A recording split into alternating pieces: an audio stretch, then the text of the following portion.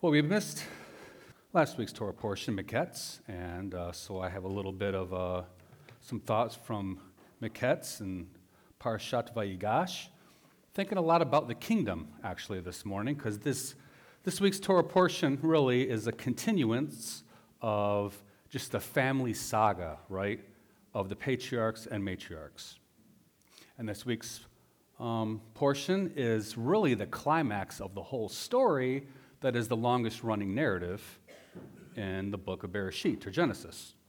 And as we often mention, the story of Yosef foreshadows a lot of the life and the work of Yeshua. And there's also a great analogy and some lessons of what the kingdom looks like that can be drawn out. So I've been really excited to just study on that every year when we go through these Torah portions. Yosef, of course, was a man of great resilience and character.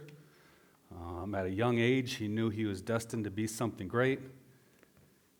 He even had revelation, dreams from Adonai that his sons would bow down before him and he would be their leader. And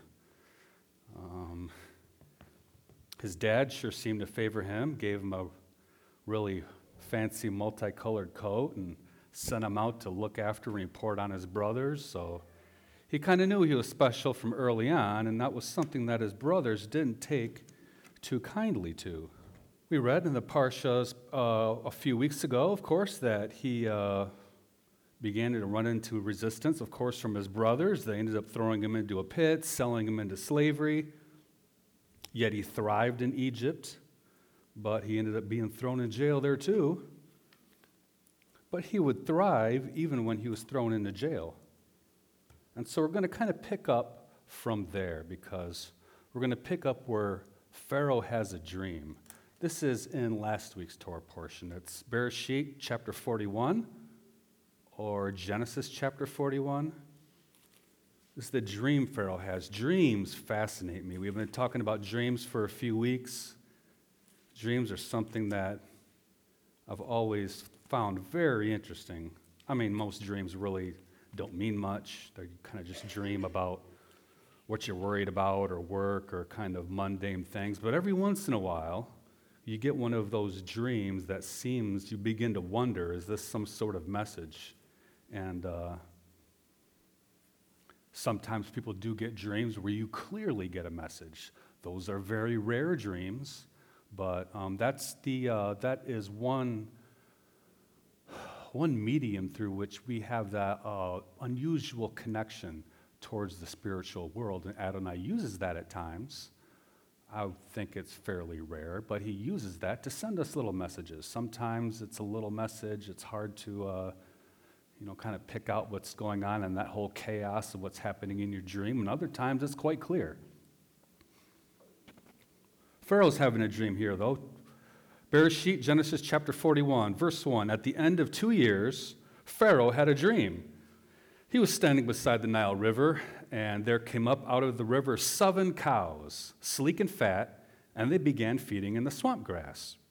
After them, there came up out of the river 7 more cows, miserable looking and lean, and they stood by the other cows at the edge of the river.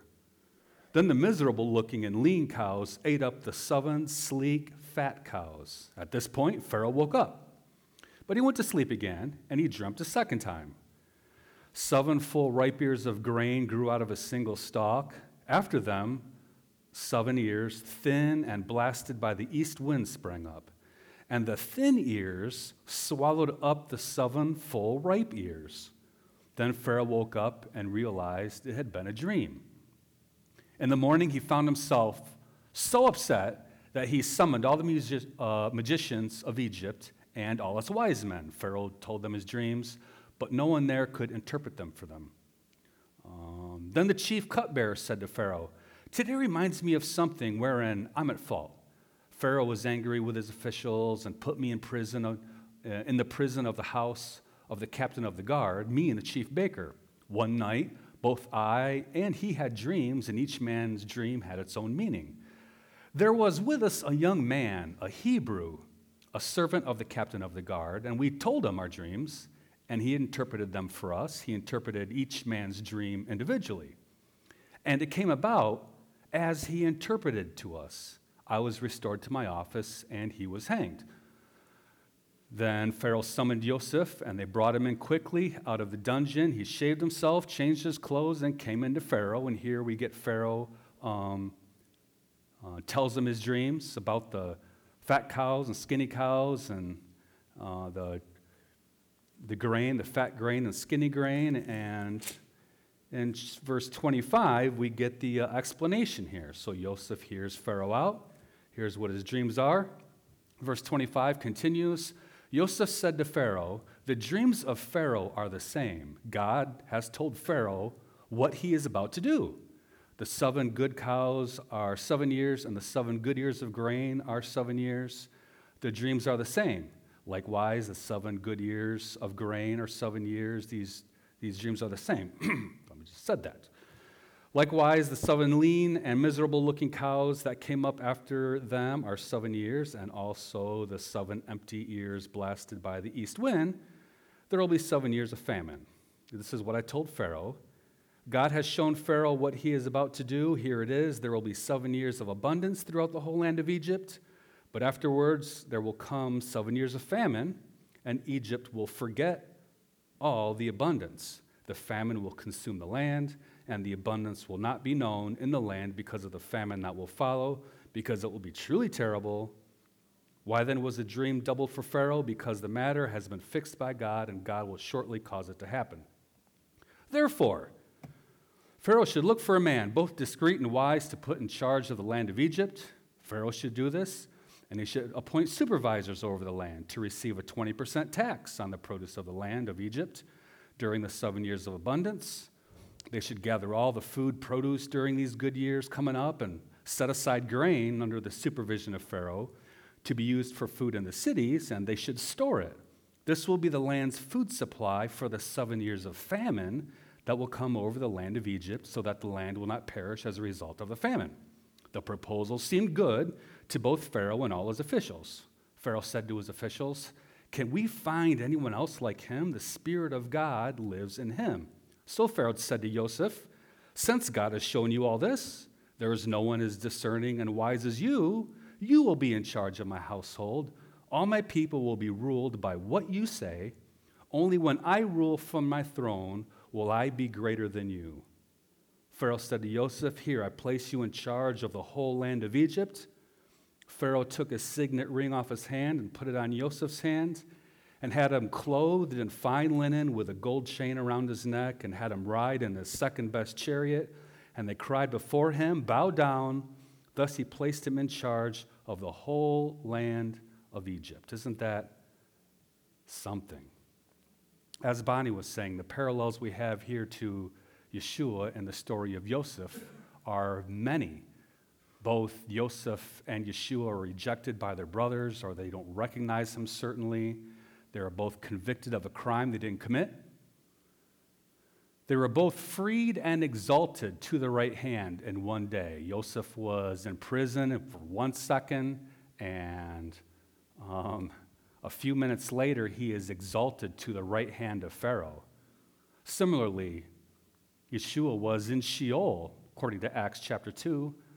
He went from Sheol to the right hand of the Father, just like that. Another parallel. During this time, people had to travel all over to Egypt to visit Joseph for grain, for sustenance, and much will be the same in the Messianic era. The world will have to, all the nations stream to Israel, to Jerusalem for sustenance from Yeshua. This week's Torah portion continues, or Miketz continues into this week's Torah portion. As the famine goes on, the brothers end up going to Egypt to buy themselves some grain. They run into Joseph, and they don't recognize him. Again, Joseph's brothers don't recognize him, and many of the Jewish people don't recognize Yeshua as one of their own brothers. The concealment identity goes both ways here, because Joseph's brothers see him as an Egyptian, not knowing his true identity, but Egyptians think of him as one of their own, not realizing he's a Hebrew, he's an Israelite from way up north. The same could be said of our Messiah. Generally speaking, The majority of Yeshua's Jewish brothers and sisters see a Jesus that the church has presented. He looks like a foreigner to them, like an Egyptian. And many in the church don't realize he was Jewish, or some do, but certainly don't realize how observant he and his followers were and continue to be after the resurrection. And as we read through these Torah portions, we know that Yosef had a chance to reveal himself to his brothers, but he chose to stay concealed because he had a plan. I would argue similarly, Yeshua is also concealed, if you will, but he too has a plan, and we're not privy to all the details, but his plan shall come to pass nevertheless. In time, Yosef reveals himself to his brothers. Let's pick up in chapter 45. They go buy some grain from him before this.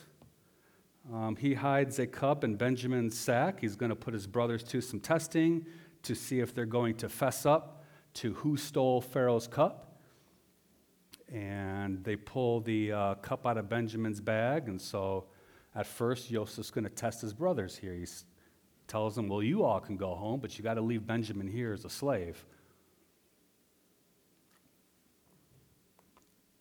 But it was Yehuda who passed the test. It was Yehuda who said, listen, I promised my dad that I'd bring Benjamin back home. I can't go back there without him. And so, how about you let Benjamin go and I'll stay here? A selfless act that proved to Joseph that his brothers really had a change of heart during all this time. And so after Yehuda offers himself from the place of Benjamin, Joseph can't take it anymore.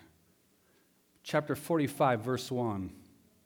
At last, Joseph could no longer control his feelings in front of his attendants and cried, "Get everybody away from me," so that no one else was with him when Joseph revealed to his brothers who he was. He wept aloud, and the Egyptians heard, and Pharaoh's household heard. Joseph said to his brothers, "I am Joseph.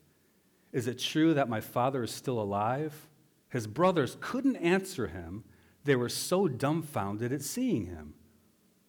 Joseph said to his brothers, "Please come closer." And they came closer. He said, "I am Joseph, your brother, whom you sold into Egypt. But don't be sad that you sold me into slavery here, or angry at yourselves, because it was God who sent me ahead of you to preserve life. The famine has been over the land for the last 2 years, and for yet another 5 years there will be neither plowing nor harvest. God sent me ahead of you to ensure that you'll have descendants on earth and to save your lives in a great deliverance." This is what Bonnie was talking about this morning, about how Joseph went ahead to prepare a place, and so does Yeshua go ahead as we speak, preparing a place for us now. There's so many patterns in the Bible. Patterns teach us about everything, that help us to remember things and help us to reveal things. And up until this point, through the lives of Abraham, Isaac, and Jacob, there have been a lot of patterns through this whole family saga. But Joseph does something here where he breaks a pattern. If you think about it, in the life of Abraham had started a pattern of concealment or deception that ended up in strife. Remember, Abraham concealed Sarah's identity as his wife, right? He was trying to help God out a little bit, or he, wasn't quite sure what to do. I'm going to do something, and so he decided to hide his wife's identity. Well, this caused a lot of discord from the following kings. Likewise, Yaakov hid his identity. He posed as Esau to deceive his dad. Things didn't go very well after that either. When Laban pulled a fast one, deceiving Yaakov, thinking he was about to marry Rachel. He ended up with Leah, causing much strife. So there's a pattern of concealment and deception, and this is something that Joseph broke here. He could have been angry with his brothers, right, for selling them and all that, but he was full of love and forgiveness. He revealed his identity, he took away the deception, and he fostered peace with his brothers and abundance for the whole known world at that time. He provided reconciliation, and he ushered in peace and abundance. This is something that Yeshua will do the same with on a cosmic scale. Our world today is full of deception and strife. I think we all know that. Sometimes we are the target of this. Sometimes we are actually the ones doing the deceiving, trying to do something good, trying to do something that we think is God's will, and we end up being the one that causes strife in somebody's life. I mean, we all fall short, right? And I think in some form or another, we all have participated in a work that causes strife in someone else's life. That's just part of our fallen human nature. That nature will be changed when Yeshua reveals himself and ushers in that era of peace. And he'll reveal himself to his Jewish brothers and sisters, but no doubt everyone will receive revelation to a very great degree about many things. Then there will be abundance and peace and no more strife and sadness. The pain we feel from loss will no longer tear at our hearts, and all the violence and deception will be replaced with peace and wholeness. Amen. Cannot wait.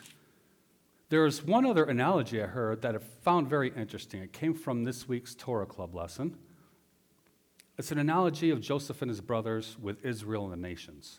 I never quite put it like this, but it helped me get another image of the kingdom. I'm always looking to sort of refine what that looks like in my head. The analogy goes like this.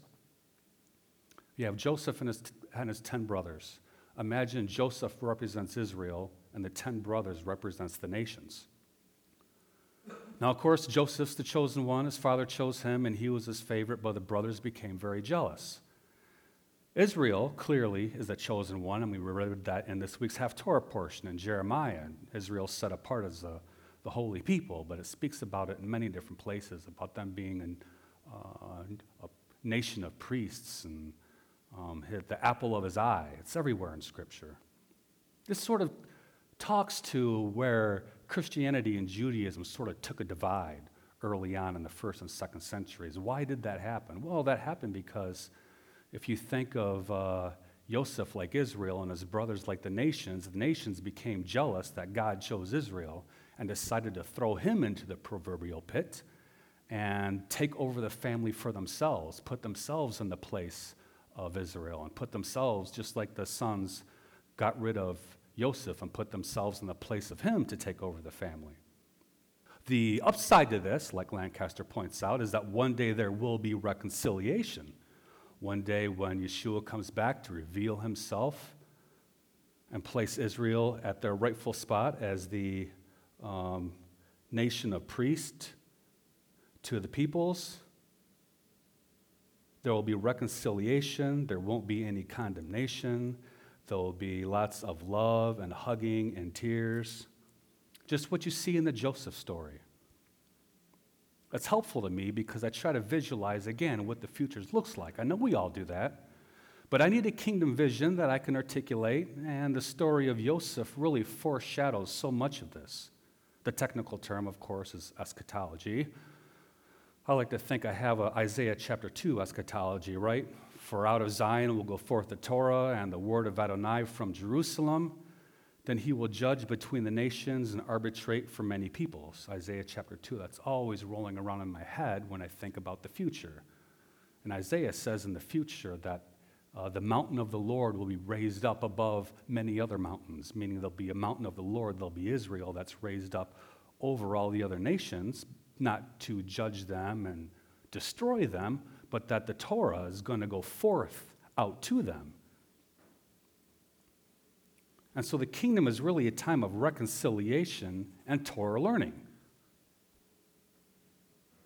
And if we are blessed with this kind of revelation and clarity on kingdom life on this side, at least in some aspects that we can understand, then we should take part of that. We should take in part in that now on this side of the kingdom. I would argue that's what true discipleship is. And so Hanukkah fits in a little nicely here about, being a light to others, about reconciliation and about Torah learning. The key is to be a light. If you're just a little bit of a light, people are attracted to that. Sometimes people get very passionate and a little over-exuberant, and they turn into a spotlight, and that blinds people. You got to tone it down a little bit and be that light. Let me give you an example. Our Wednesday night Torah club, we started about 5 years ago. And there was a guy, his name's Joshua Barlow. He found out we had a Torah club. He goes to Cornerstone Church. It's their Caledonia campus. It's on 84th and Kalamazoo. It's a huge mega church. They have thousands of people that go there, right? Guitars, laser light shows, you know what I mean? A very different path of discipleship than we have. Well, he came for about a year and a half, and he really enjoyed our Wednesday night Torah club. He wanted to start one there, and so we helped him. And starting about a year ago, they started a beta version of it there, and so they started a Torah club there at Cornerstone Church there. As was going well, a few weeks ago, myself and my wife and David Martinosi went down there. They invited us there about 3 weeks ago to their Torah club because they were having a Hanukkah, little Hanukkah Torah club night, right? Have some latkes, just kind of meet everyone that's there. They had about 30 people there. Very interesting because they're very different. I mean, they're just the same people as us on many different levels. They love God. Very young in Torah walk, but that's Torah being taught on their walls. That's having an effect there. Many interesting people there. It was a great celebration. I learned many different things when I was there. Mark Goldberg, the guy that runs it, had some gelt. We were doing a little bit of Hanukkah celebration. He told us that they, Manischewitz, makes crypto gelt. I did not know that. Apparently, when you open the wrapper, there's nothing inside.